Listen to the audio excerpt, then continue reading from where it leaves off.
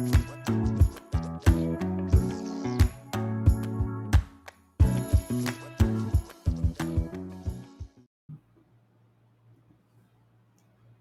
everyone. A very warm welcome to another episode of Psychology Talks.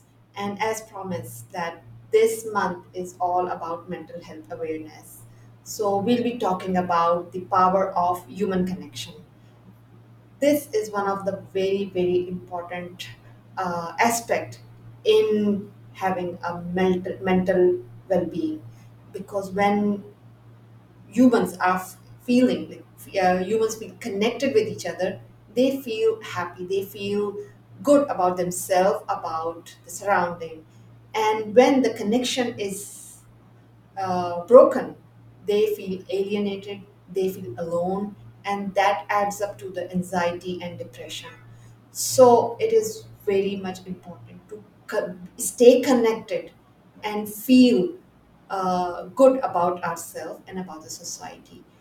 And in this topic, in this episode, we will talk about it, how we can restore this human connection and not feel alienated. And in this regard, I invited one of our esteemed guests today, Alan Stevens. He is a renowned mental health activist. He has taken major initiatives to create awareness about mental health and to find some solutions about it. And in this regard, he has received several awards to create mental health awareness on TV and radio in the world press for filing likes of leading politicians. Like he has worked with several people, and one of his major program is the international profiling. And recently, I was uh, on the sessions with him, and I was amazed the way he accurately read people. So he is one of the person that who has created this profiling system to read people, to bring people together and to perform better in their lives, in their like personal or professional lives. He is an Amazon number one best-selling author, a coach, a trainer, and he's been referred to as leading authority on reading people globally by the UK Guardian, and mentalist means Dr. Phil by the Herald. Alan helped people to make sense of their lives and their relationship, helping them enhance their relationships through meaningful connection. So let's welcome Alan. Hello, Alan. Thank you so much for joining us today.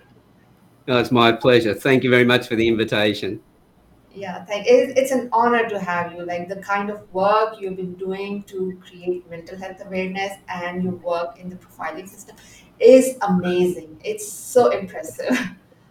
Thank you. Yeah, it's basically so.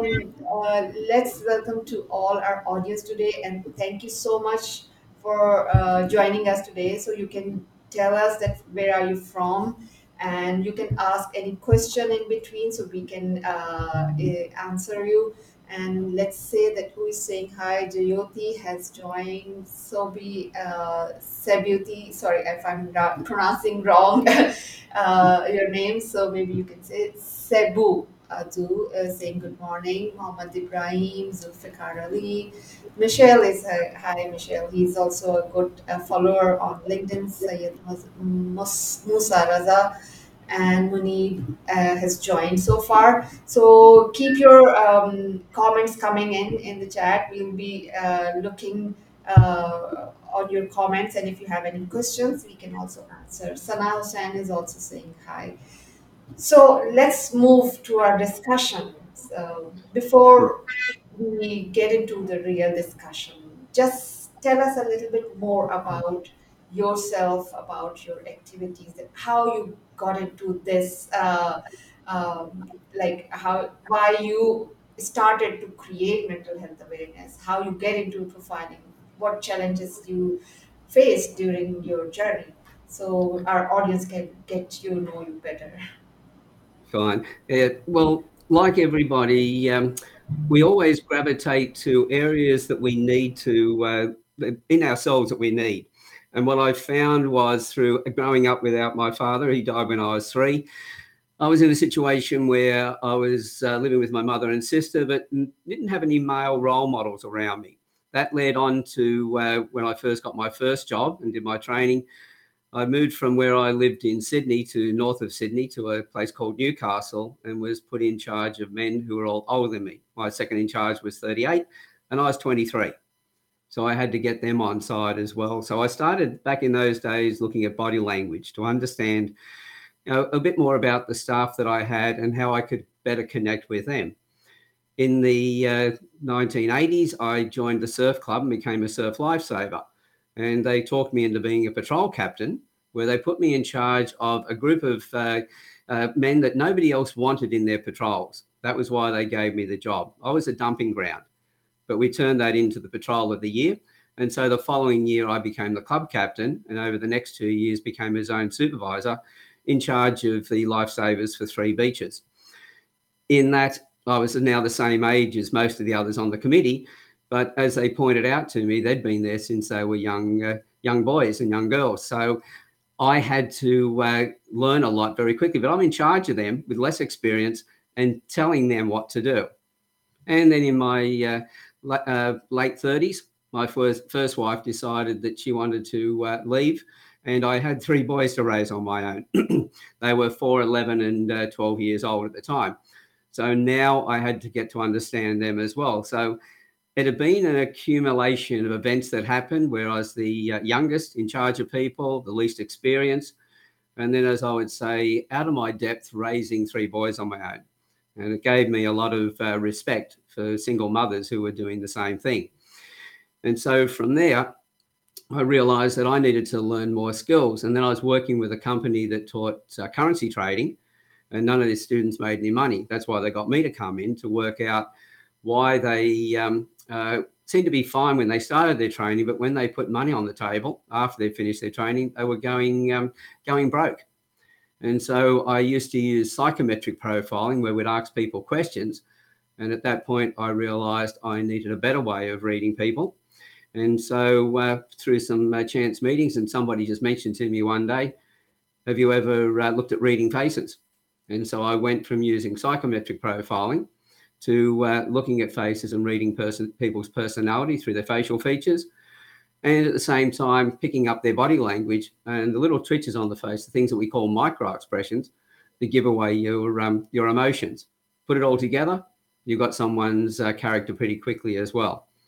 But just very quickly on the facial features, which is the most powerful tool of the lot, it tells me your personality, not your character. It doesn't tell me what you're thinking, but it tells me how you think. And that's from the facial features. And if you think, you lift weights, you build muscles in your body. At the same time, you'll find that everything we feel inside, we express outwardly through our expressions and our body language. Put that together, and the facial features that you have on your face, those ridges and crevices that you develop over time, give away your personality. Facial structure to start with as a child, the stuff that's passed down from your parents, the nature, that's the first part of the profile. But then we develop traits, which we call nurture traits, in response to our environment. And so that's basically what I do, is brought all those tools together to create a profiling system. But the reason I did it was because, as I said, my history, I was shocking at reading people. So I needed to learn the skills for myself. And that's why I got into profiling.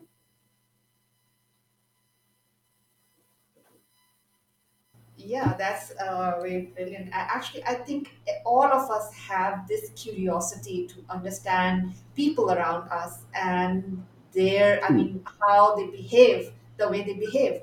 And most importantly, why they behave the way they behave. Because, we try to understand each other, and most importantly, we also try to understand ourselves. So, I think what like the tool that you created is very important to understand each other, and then that helps us to perform better in our lives and Hmm. develop better relationships. And I think that is what is needed at this time, because Hmm. what I see is like the people are suffering, mainly because of these disconnect between themselves and between the relationship they're having. Because most of the time I feel that the relationship breaks or goes in a wrong way because of the misunderstanding, right? Like That's people right. might have Mm, different intentions, but the like I perceive it differently or the other perceive it differently, and that creates the dissonance. So that is, I think, the main reason that mm, people are more interested, and that is mm. definitely the reason that is very Yeah, very critical to understand each other. that's it. So See, when we read people or we're trying to build relationships with people, we forget what they're really feeling. We're coming from where we are. And that's one of the reasons why, even though we want to understand the other person, quite often we don't get there. We're actually judging them on how we're feeling. And that's yes, why I felt that profiling was extremely important, to be able to understand the other person as they truly are, and then be able to change the way that we like to be spoken to match the way that they want to be spoken to and need to be spoken to and treated, so that we can then create stronger relationships with them. I think because, well, there's four things I always say in profiling: that everybody is suffering or is insecure, everybody wears a mask, yes, everybody pretends they're not wearing a mask, and everybody is a combination of all of their childhood experiences, the good and the bad. And so, with that, we're feeling all that all the time. And so, people want to feel that they are right when they're talking to other people. One of the yes, things I learned along the way was I don't have to be right, but I do have to understand.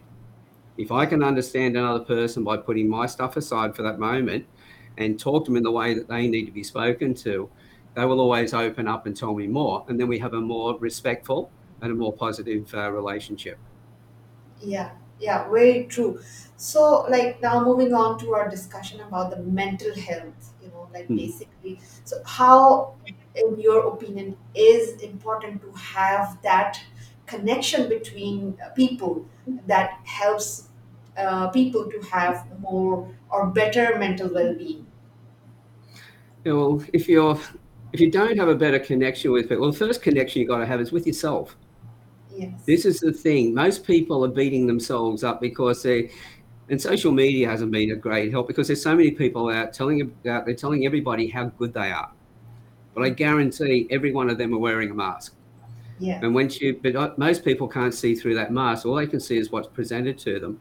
And they start to worry about, am I good enough? Yeah. Well, regardless of who's listening to this today, I would say to everybody who's listening, you are good enough. And I've got a saying that I always say to people: if you don't think you're good enough, get over it. If you think you're too good, then get over yourself. And so, and this is the thing: if you're able to realize that if you're doing the best that you possibly can do, you can't be judged for not doing better because nobody makes a bad decision. They make decisions with the information that they have. So if Yeah. everybody is trying to be the best version of themselves, be happy with yourself in that. Take the pressure off yourself. Don't keep beating yourself up because you're not as good as what somebody else is projecting themselves to be. Because I guarantee behind closed doors, they're not that good. And they're probably feeling just as insecure as you are. Yeah, yeah. I think that is, I think, is the major mistake that people do is basically projecting their own fears over themselves and thinking that they are, and thinking the other person is wrong or something. Because most of the time, what I feel is that when people are come into the relationship, what happens is they have, as you said, that everybody wears a mask, everybody wants to project the best self of themselves, and at the same time they have their insecurities, they have their fears. So what they do is that they actually project their fear onto themselves, and then Mm, they try to avoid those fears. But the thing is that these are the things that happening in the, at the unconscious level, where, as you mentioned, that when we become aware of ourselves, then we realize that, okay, that's like we have this fear, we are not supposed to project this fear or the insecurity over to other, and then have a smooth relationship. So I think that is one thing, and mm, that's why what happens, what I feel is that, that then these insecurity creates a disconnect, and then creates a state of aloofness in human mind. So the people who break like who suffer from the like relationship loss or something, so they feel more alienated, more alone, not because the other people are wrong or something. It's all because they have to first become aware of themselves and then correct themselves rather Mm. than trying to work on the relationship, right? Yeah. See, I always say to people, and that you can only be one person, and the only person you can be is yourself. But we're Yeah, spending too much time trying to be something else for other people. And I went through that myself. As I said, two divorces, and I've had a lot of relationships as well. And I was always trying to be somebody for somebody else for the other person, and realizing that wasn't good enough. yeah, What I should have been doing was the best thing I could have been with just me. Because at the end yeah, of the day, if we are just ourselves, we will attract the people who like that. Instead of trying to be somebody else and trying to be there for other people who don't like us in the first place. So we yeah. can't win if we're trying to be there for somebody else. We need to be there for ourselves. You know, I have Yeah, conversation after conversation with people where they sit down, they tell me their life stories, what they've been through, and they're all once wondering whether I'm going to judge them. There hasn't been one person out of, well, in the last 4 years, it's been well over 300 people I've spoken to, and they've told me their life stories, and not once has there been a story that thought wasn't worth hearing. Everybody has a story. Everybody is unique, and so your stories you have are unique. They're your stories, yeah, and be able to have somebody sit and listen to those is a gift, and the person who gives that space to them, they're the ones receiving the gift. It's a two-way yeah. street. Very So true. once we realize we don't have to be there for it, be a certain way for other people, we just have to be ourselves. That is the biggest gift we can give other people, not trying to put on a mask and being somebody else altogether. That then takes the pressure off us. And once we take the pressure off us, we can start to be happier, because you can be around all those people trying to be somebody else and be totally alone and unhappy Yeah. because you're not being you. Yeah, that's brilliant advice. Actually, I think we should always learn to be happy with ourselves, and once we do that, we are much more at ease. And that's the mental peace, and that brings in the harmony with ourselves and in our all relationship. Here's like we have a question from Sina. He's a good friend. What factor define mental health? I must add, for a person like me living in Middle East, it's quite different with a person who lives in Swiss, for example. But again, what are the factors we should learn or develop to help ourselves? So One of what? the things, one of the things I always say to people is that we are all on the mental health scale. It Yeah. just depends on which end of it we're on today. Mhm. Because if we're having a great day, we're going to be at the happy end of it. We're going to feel good in ourselves, and therefore we're not going to feel negative things. But we have a bad day, we start to slide the other way. There are a whole lot of different factors that define it. You know, the trouble is that we're trying to give labels to everything, and that's where we're going wrong. We're labeling everything, and then we got everything labeled, then we have to label it further again. And it's like, I don't understand why we're doing this, because it's putting more pressure onto people. We're putting Yeah. people into boxes and then putting them in on the shelf in that case, and we're isolating them. Once we start to realize that mental health affects every last person on the planet, directly or indirectly. And if it's Mhm. indirectly because of somebody else around us, that is still affecting us directly. And Yeah. so once we realize that, instead of trying to define the things, knowing that at one end, life is really feeling bad, we feel like we're totally lost, that we've got nobody around us. The other end, we're talking about, we're happy, we've got the right people around us, and we're happy when we're on our own as well as when we're with other people. Yeah, So we've got I that. think I think it answers Sina's question. Let us know if it gets the answer. We also get another question from Krista. She is also one of our very good friends of mine. Any advice for people close a relationship with those who struggle with mental illness? I've had this issue my whole life since my mom is sick and my parent is bipolar.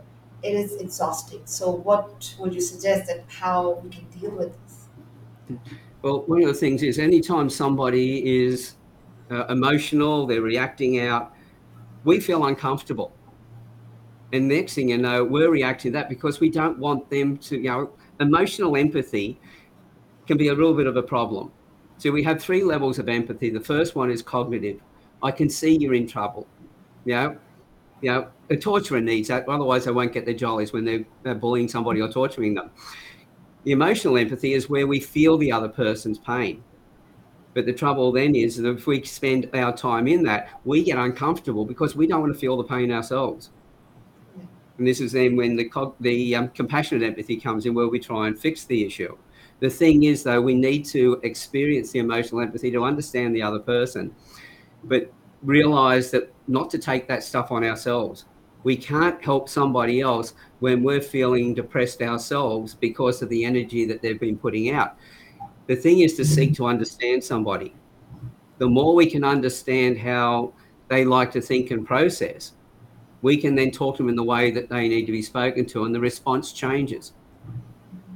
I've profiled a lot of children with Asperger's and autism, and their parents have said, well, we've medicated them, we've tried to communicate, nothing's working. And I go, right, well, let's look at the child's personality traits. And what we need you to do is to then change the way you like to be spoken to match the way they need to be spoken to. All of a sudden, the child then starts to realize that the parent is understanding them and they feel more comfortable because a lot of it is frustration. So Yes. by setting the environment up for the other person, so finding out what makes them feel comfortable, how they feel happier about things, and then we can you'll find that their behaviour will change. They'll Yeah. come. There's more understanding in there. But the first thing is, I know a lot of people say, "Oh, I've got to be selfless when I'm working around them." No, I always say to people, first of all, you need to be selfish so you can be selfless. In other words, you've got to look after yourself first. Yeah. If you're getting stressed because you've been caregiving to somebody, you need to take a respite. You need to come out of it. You need to be able to get your energies back up. Then go back and talk to them in the way that they need to be spoken to. And then when you're able to do that, when you're at your peak energy, then you'll be able to make a connection with them. So the things that were pushing your buttons before aren't pushing your buttons now. Because quite often it's frustration when you're trying to help the other person and we're doing it and communicating in a way that doesn't connect with them. And so they don't get better and we get frustrated because we're doing everything we possibly can. And we are with the information we have. But when we have a little bit more information, understanding how to talk to them in the way they need to be spoken to, then we can change things. Yeah, I think that's brilliant. And I would add that, like we need to change the perception of the person also, because what happened is like we try to understand, we try to treat the patient or the person like who is suffering from the mental health as a normal person. We should never ever actually treat that person as a normal person. Like for example, I wouldn't say the normal person, I would say that, like, they are different, they have different needs, so like we should expect different. For example, if someone is, let's say, a bipolar or is having a depression, for example, that's how I actually deal with the person who are facing depression or something. So like, you may have to put more effort to it and expect different result from the person. For example, if I know that my friend or someone, like if I'm helping someone, they are depressed, and I try to make them out from their world, so I have to make an effort. I will send like at least 5 to 10 messages to actually get one response. Whereas, and I should not have the expectation that when I send the one response and that person is not replying, so there's something wrong with this. So Hmm. it's basically managing our own expectation from that person, and we need to realize that it has to be different, it wouldn't be the same. And that is the main problem that I feel that is majority of the people are facing. And even I like work with a lot of people who are, who the parents that who have kids with autism or something. So like when their children go to anywhere else, the other people need to realize that okay, that child is different. It has that child has different needs, different, so they need to expect differently. It's basically us, as you mentioned earlier also, we need to realize ourselves first, like what to expect. We need to manage our expectation. We need to see that, if the person is not we need to actually, I would just say that, I would rephrase that, we need to not label the person like, okay, this person is bad because he's not responding. It's not like that. We No. need to one we need to understand from their perspective. If the person is depressed, if the person is having any other thing, so he will never respond to the way that we want or we expect from the different person. So Hmm. that's very important to realize, that we are dealing with someone who is having a mental health issue. We need to approach differently, and we need to manage our expectations better, and we need to practice empathy, try to understand from their perspective, not from our perspective. So I hope It, it it, yeah, answers well, with the the question. comment you just got there with Krista on the screen at the moment, who cares for the carer? Well, the carer Yeah. needs to care for themselves, but they also, in doing that, having the right people around you as well who can support you. You don't Yeah. have to do it on your own. This is where I said you need to be selfish to look after the other person properly. You need to have time out. You need to be able to talk to people who can then support you. If they can then support you and have conversations, and I don't mean that you go and tell them what's going on and they give you advice. One of the Yes. biggest problems we have today is that the stats are showing that when somebody talks about an issue that they've got, it's only 19 seconds as they start to explain it before someone jumps in and gives them advice. There is no Yeah. way in the world you can get enough information in that 19 seconds. I sit and listen to people for the best part of an hour in some cases. And in that, then I understand where they're coming from. But I would never be so disrespectful to the other person to give an answer or to jump in and give advice, especially when it hasn't been asked for. I recognize where the person needs to vent. If they need to vent, then hey, if I care about them, I will just sit and listen. And I know it's got nothing to do with me. I know that once they get that out, it'll be different. I had an example. I had a gentleman and I were traveling to an event, and on the way, he was, of all things, he was a negotiator. But he was talking about, he was running this new event that we're going to put together, and we're talking about the planning of it as we're going to another event. And he said, look, one of the other presenters was giving him some problems. And I said, well, what are you going to do? And he went off in a tirade and angry and everything else. Anyway, as I was driving along, once he finished, I said, can I ask you another question? And he said, what's that? I asked him exactly the same question as I asked him in the first place, because I realized he just need to get it off his chest. If I had jumped in with advice and telling him what to do, it would have gone down the spout. It just wouldn't have worked. But because I gave him that space to vent and didn't take any of it on because I knew it had nothing to do with me. And if I can allow somebody to be right into their emotions and not take it on. And in that, he then gave a solution to what he was going to do. And he just laid this plan out that covered every point. And he just looked at me and he said, and I'm the negotiator. He said to him, and I'm going, well, I'm the listener. I didn't Yeah. need to negotiate. I just needed to listen, recognize where you were coming from, not judge you, but allow you that space so that you could come up with your own solutions, which he did. Then at that point, that if you do that, if you're a carer and you do that for yourself, then the end result is you're in a better state when you go back and talk to the people you're caring for. Now, the more that you understand them, and this is where I've had a mother with a young boy, this is about 11 years ago. He was 6 years old at the time with Asperger's. The school didn't want him. The after schools care didn't want him. The teachers were saying if they're going to keep him, he needed to have more medication. Well, I profiled him from his photographs and gave the mother the report. She took the report to the school and the after schools care, told each of them that the others were doing it. And if they didn't do it, like she told the teachers, the aftercare is doing this, and the aftercare, she said the teachers are doing this. And if you don't do it, it won't work, it'll fail, and it'll be on your heads. You'll be responsible. The teachers and the after schools care did not want to be held responsible, so they put it in place. Where they said at the age of 6 he would never do presentations in front of the class, he would never amount to anything, he was actually doing presentations in front of the class at the age of 7. At the age of another year and a half later, they'd actually reduced his medication with the doctor's approval, and they didn't need a psychologist anymore. Now he's improved in the relationship he's got with his mother. He's actually an entrepreneur now. At the age of 17, he's doing things that most other kids weren't doing.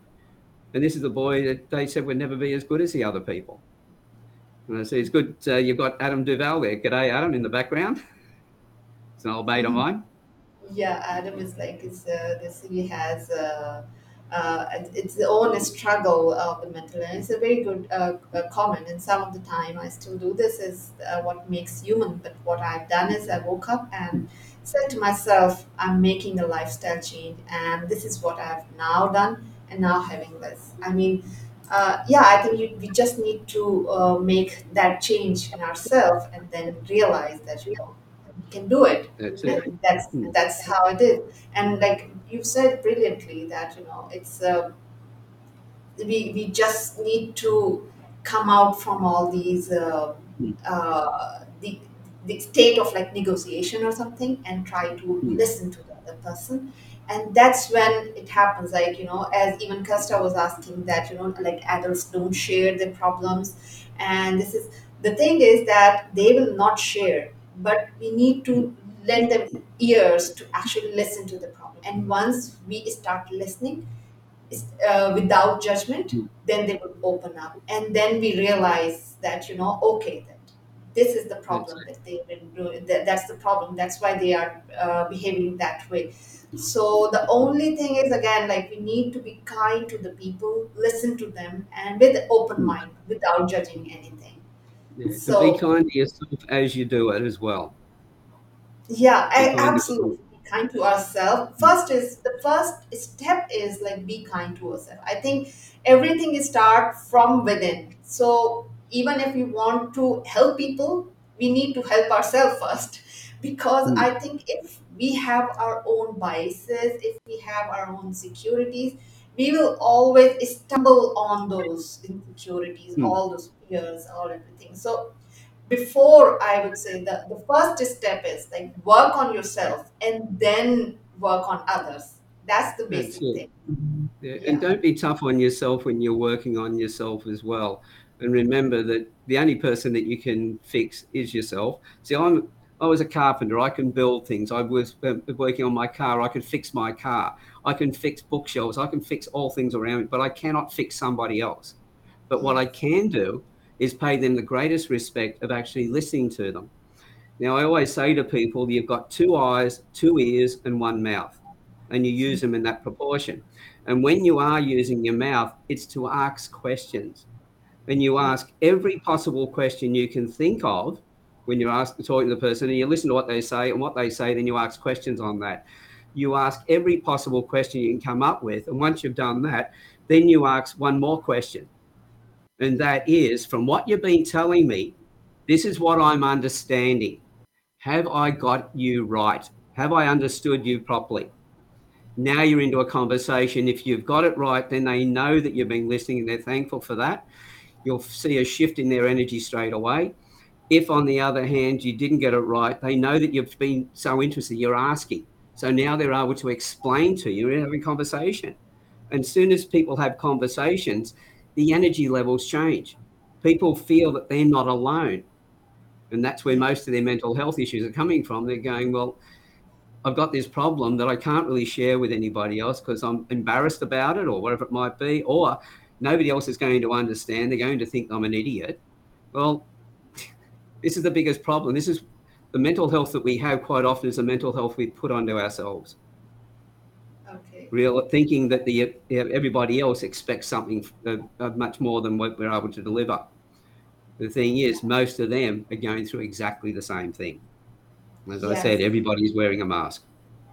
That's very true. And I think, and that is the main reason that I've been trying to help people on the mental health issues, and I'm like Mm, trying to share the content on LinkedIn, on the other social media, that once we all face problems in life, we all face depression, we all face all these, like, feel the emotions. mm, It's like sometimes we are afraid to show them, and that's what exactly what I'm doing, at least, that to mm, create mental health awareness, that I'm sharing my own emotions, I'm sharing my own weaknesses. And once you mm. share your story, it gives the other person to a permission to feel the same, and they feel that they are not alone. I think That's the it. main dilemma of the mental health issues, like, because everybody is suffering in the silos, they think Mm, that their misery is only them with themselves, and they can, and nobody can help them. It's not like that. It is like everybody is on the same boat, feeling the same thing. It's okay. You just need to come up and show, and you need, the only thing mm, is that you need to seek out the help. You need, because there are a lot of people there to help you mm. out. That's Yeah, and one there's some thing. ways to do that. The thing is that that's what I've been talking about, is somebody who's aware, who is going to help others who are going through mental health pressures or emotions, depression, anxiety. We understand how we can help them. But if you've got somebody who, if you're depressed and you go, who can I talk to? And you go, what are they going to think about me? Well, you can start by asking questions as well. Ask the person, do they really care for you? Would they like to help you? That there's something on your mind that you would like to discuss. But, and also point out to them if you want answers or you don't want answers. You know, Yeah. I will ask somebody, if somebody is being very emotional, I will have one question for them. It's a two-part question. And that will be, do you want me to fix whatever it is that's on your mind, or do you want me to listen?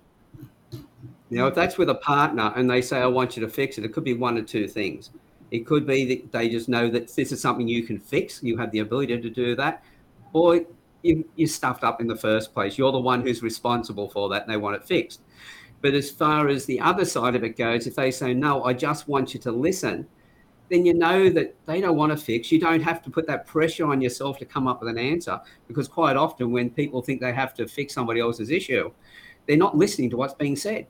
Now you can just Yeah. sit back, listen, and the person knows that your eyes, your ears are totally focused on them. And they can then start to talk about it. And you know that they said they don't want you to fix it. And then at the end of it, you can go, is there anything I can do for you? And at that Yeah. point, they go, most of the time, they go, that's all I needed. And a lot of times, that the person may have been suicidal, but doing that, now they're not. They're thinking somebody does care. Because quite often, when people are going through mental health issues, they feel that they're alone. Yeah. But I always say to people, when you call out for help, do it carefully in the way that you do it, that it doesn't come across that all you're doing is putting it out there to look for sympathy. Put it out there so that you can get the support that you need. Just be aware that, well, most people I talk to, most people want to help their friends and the ones they love around them. Yes. They even help strangers. There's so many people running charities at the moment who go out and help people that they don't know anything about.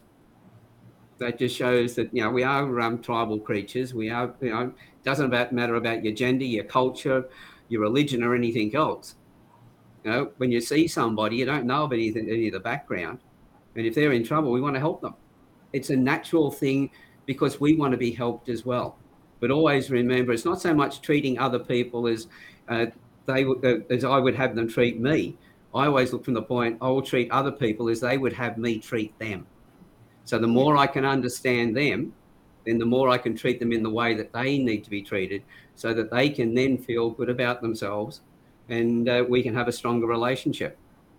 It's Yeah. tuning my transmitter into their receiver. I have to listen, I have to understand them before I start talking to them, because otherwise I might as well be speaking another language altogether. Yeah.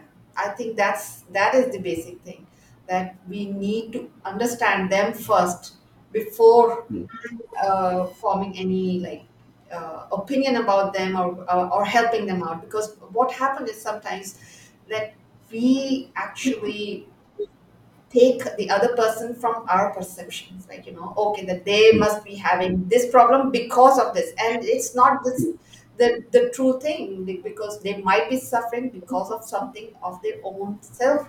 So the first thing is try to understand them, that what is the problem that causing them, mm, and that the basic thing is listening. Oh, mm, listening without our preconceived biases, that is very very important. But the thing is that it takes time to also practice this, because as yeah, humans are, we always see things from our past experience, like, if we see mm, someone doing something, so we see that, okay, maybe this person is doing this because of that particular reason, which is not mm. basically his reality, that we making That's connection it. based on Mm, our past experience. So that's it. that Mm, we need to actually come out from our biases, and then build an empathy, try to understand them, and that is the only way we can help. I think Kirsta is asking another question, so let's see. What if you don't want to listen? Empathy is one thing, but there's fine line with enabling victim behavior and codependency. If you're close to a person who is always negative, complaining, or excuse making, then it can be very heavy for those close. Sorry, I cannot see the full one, so I can see close. I prefer to call them out in, and if it seemed like depression, to refer them as to a therapist. Yes, I think it's yeah, okay. I think she actually yeah, replied herself that if you think that mm. you can't help a person, it's better to actually seek professional help. That's it. See, empathy, you've got to be really aware of what the empathy is. Empathy is helping the person to get to a solution. Just listening, just with emotional empathy, they always say that a problem shared with a problem halved is a problem halved. That's totally incorrect. A problem shared is is a problem not acted upon is a problem magnified. A problem Mhm. shared but then acted on is a problem halved and actually reduced and in a lot of cases dissipated completely. This is one of the reasons I challenge people when they make comments, on social media and other places, and I go, okay, why did you make that comment? What were you actually looking for? If you were looking for empathy from people who don't understand, that empathy is empty. But if Yes. you've got somebody who understands you, and I've got family members and people close to me, and if I know that they just want a pity party, I'm not going to join their party. I'm sorry, I'm not interested in pitying you. I want to empathize with you. I don't want to sympathize with you because sympathy is saying that somebody's not as good as you. But empathy is saying somebody who's equal to you. It's a Yeah. different thing. And as I said, it's not just emotional empathy, but going to the next level. First of all, I've got to acknowledge the emotional empathy. I've got to show that I fully understand it. I appreciate what they're feeling. I validate that they can feel the way they feel. But then I go, rightio, now what are we going to do? How are we going to change this? Yeah. Now, I realized many years ago when I first started looking at doing this work, I was a lifeline counselor. And on one night, I had three people who were talking about suicide.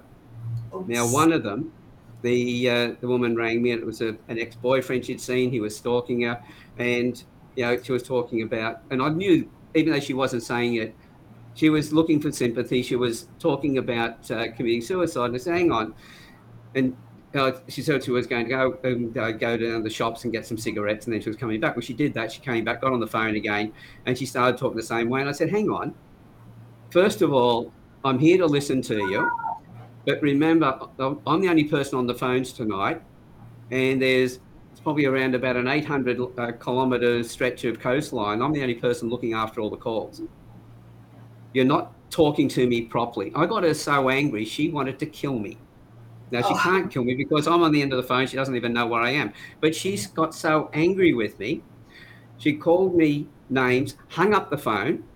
Now, No. I knew that she would not go and commit suicide at that point because she was so angry with me, the focus was off her and on me. Well, she Yeah. rang back a bit later on and she said, I got to tell you, I love you for what you did. I said, I know why you did it. It changed my estate. And then she laid out a plan of action of what she was going to do. And then as she hung up, she said, oh, by the way, you're still up. And she used the same language she did before with a laugh in her voice and hung up. And so I knew that she had changed the energy that she had. And so her thinking is now different. Yeah. So there are times when you call somebody out. But if it's been somebody else, like one of the other calls, no, I couldn't do that with them. I had to empathize with them. But they weren't just calling out to looking for someone to support them in that moment and then come back and ring them again the next week. There are some people who ring weekly with the Yeah. same story and have been doing it for years. Yes. So that's then we then become what we call it, an accomplice to what they're holding on to. So there are Yeah. times to call them out, but there are times in that to do it the other way, to be empathetic and everything else. But the gift is in understanding. If a Yeah. person, or if you're a close carer and the person is always complaining, going into the sympathy mode, wanting sympathy and then acting like a victim, never wants to move forward, then you have to call them out on it. Because to call them out, but doing it the right way, being careful with it, is actually the most compassionate, loving thing you can do for them. Yeah. Just joining their pity party, that's that doesn't help them one little bit. Yeah. But if they Yeah. really want you to listen so they can express themselves, then yeah, I'm happy to be there. But if they Yeah. come back and they want to do the same thing over and over, no, I'm not going to do that. I would say, right, we did it before, we did it again. I'm not doing it a third time. Yeah, tell me, with what you've gone through, we've discussed this before. What are you going to do? What positive plan of action are you going to have? How can you turn that situation around? Yeah. So if we're raising children, for instance, our job, we're not sculptors and we're not carpenters. Our job is not to turn our kids into something. Our job is to guide them. We're gardeners. Our job is to help them to and look after them so that they become the best versions of themselves. So we're always trying to teach our children how to fish, not giving them a fish all the time. We don't want to develop them so they can look after themselves as they get older. It should be the same with our friends and Yeah. the people who are caring for.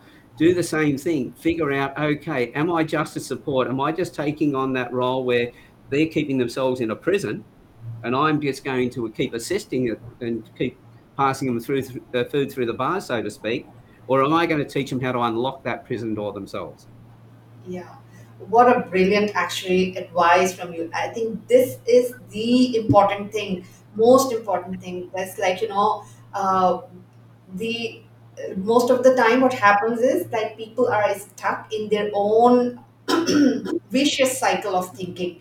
They actually love to play the role of victim because that gives them the excuse to take away the responsibility of their own self. Mm, So what happens is like when people are suffering, they want to actually get away from the responsibility that they own, so they play the role of victim. They keep on like they are stuck in the vicious cycle of the mm, thinking that they think that, oh my god, this is happening and we are the ones who are the victim of this. And then when they share it with the other person, and then that person if mm, magnifies it, as you said, that if the person is sympathizing and is just say, oh my god, that is so bad happened to you, so that person is not helping them get out of mm, their own self-imposed sort of limitation in their brains. And these this their the sort of, I would say, the prisons or that is that they made mm, in their mind, they will never come out from this. mm. So I think seeking the right help is again crucial to deal with the mental It health is. problem. So if I've got somebody who is angry, for instance, if I just say to them, oh, it's okay, is it any wonder they want to take my head off, which is natural because I've told them it's not okay to be angry. So I always respond by raising my voice and everything else to show them that I can get angry as well. But then I change the conversation. I change the way I talk. I change the way I'm breathing. I slow it down. I change my language. I said, right, Yeah. I've met you at your anger, but I'm not going to stay there. Why don't you come down here where I am? Yeah. So it's always a case of being able to validate the other person. If somebody's depressed, whatever they're feeling, I validate it. Now, I've had friends who, on the phone, they would then whinge and carry on about things. And I'd say, rightio, look, next time you ring up, I want to hear the positives. Oh, yes, I'll hear what you're going through, but you have to tell me what Yeah. positive things you've been thinking about, and let's have a chat about those and see if we can, Yeah. make them even better again. And I go, but if you just come back and you whinge or you're angry or anything else, I'm just going to hang up. I will call you back 5 minutes later. So I let Yeah. them know that I'm not just shutting them out. I'm telling Yeah. them, no, I will not take that from them, but I'll hang the phone. I'll give you a call 5 minutes later. They do that. I'll ring them back and they may go off on the phone. I go, hang up again, call them back 5 minutes later. And they learn that you can't talk that way. If you want me to be there for you, you have to also respect me as well. I will Yeah. listen to your stories. We will then work on a plan of attack on how you can work it through. I won't tell you what to do. I will ask you so many questions that you'll be able to realize what works for you. Therefore, Yeah. you own it and you can do something with it. But I will not argue with somebody. I will not keep, if the behavior is wrong, I just won't tolerate it.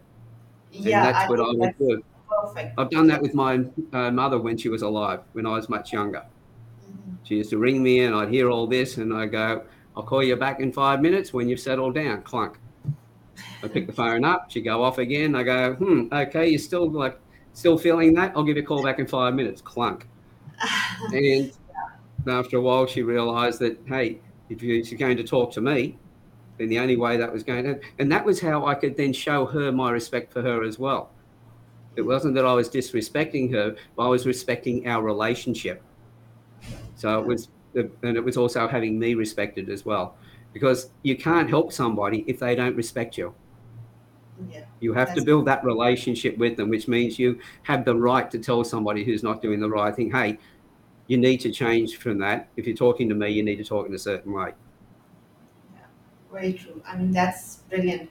Um, I know that we can keep on talking about it and having a discussion. A lot of comments like coming in, but I'm afraid like the time is running out, and we already like exceeded the time. But so maybe we can arrange some other session or something. So Yeah, love to do like, yeah, what last advice would you like to give to our audience today before we close this session?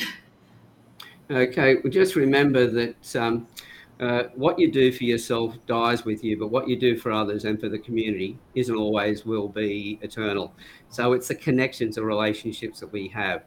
But always make sure that you're being respected in that relationship. But there's a lot of groups out there. I run the Campfire Project, which anybody can come along and join. They can tell their stories. And in that, the beautiful part of it is I've got all genders, all cultures, all nationalities. I don't mind what any of those are. The only thing is, anyone comes in, they've got to be respectful to people. If they're disrespectful, they're out in a flash. And people go, but that's a bit rough. And I go, well, if you're telling your story and you want people to respect you, and they go, oh, okay, I get it. And I've sat there, and as I said, we've had over 300 one-on-ones, and we've had panel discussions where we get the opportunity for those who have told their one-on-one stories to be able to join those panels and share what they're feeling. So now they're discussing things as well.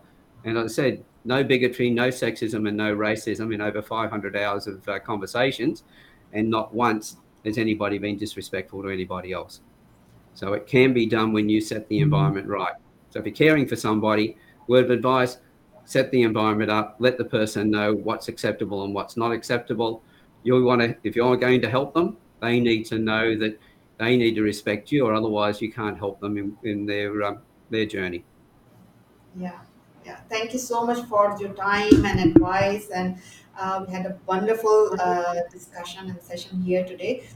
Before we close the session, also let our audience know that how they can reach out to you, your website or email, maybe like you can share in the chat, and then I can put it here. Mm-hmm. Let's see. I think so they can Well, reach out to you. Yeah. the website's extremely easy. As you can see, my name on the screen there, Okay. alanstevens.com and Oh, .au for Australia, but also the campfireproject.com.au. You'll oh, find the Campfire Project. So alanstevens.com.au is my business website. Thecampfireproject.com.au is the Campfire Project page. okay. Okay, I will also share. I'll share it in the link Yeah. in the chat later on, maybe, Mm. so they can Yeah. reach out to AU. you. AU. Yeah, Yeah. I think I read it in like W. So okay, It's I'll do always it the way. Yeah. again. It's So always the way. When I I'm really. typing as well in a hurry, I always mistype as well. So that's no Oh, problem. okay. So I think I will not do it now. I will do it later.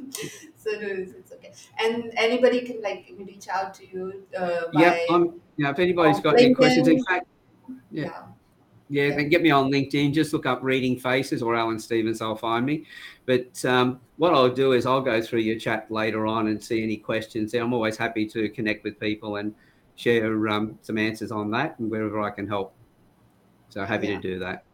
Yeah, and thank you everyone for joining from the audience. Also, they have taken time out to listen to us and for having this like interesting conversation throughout.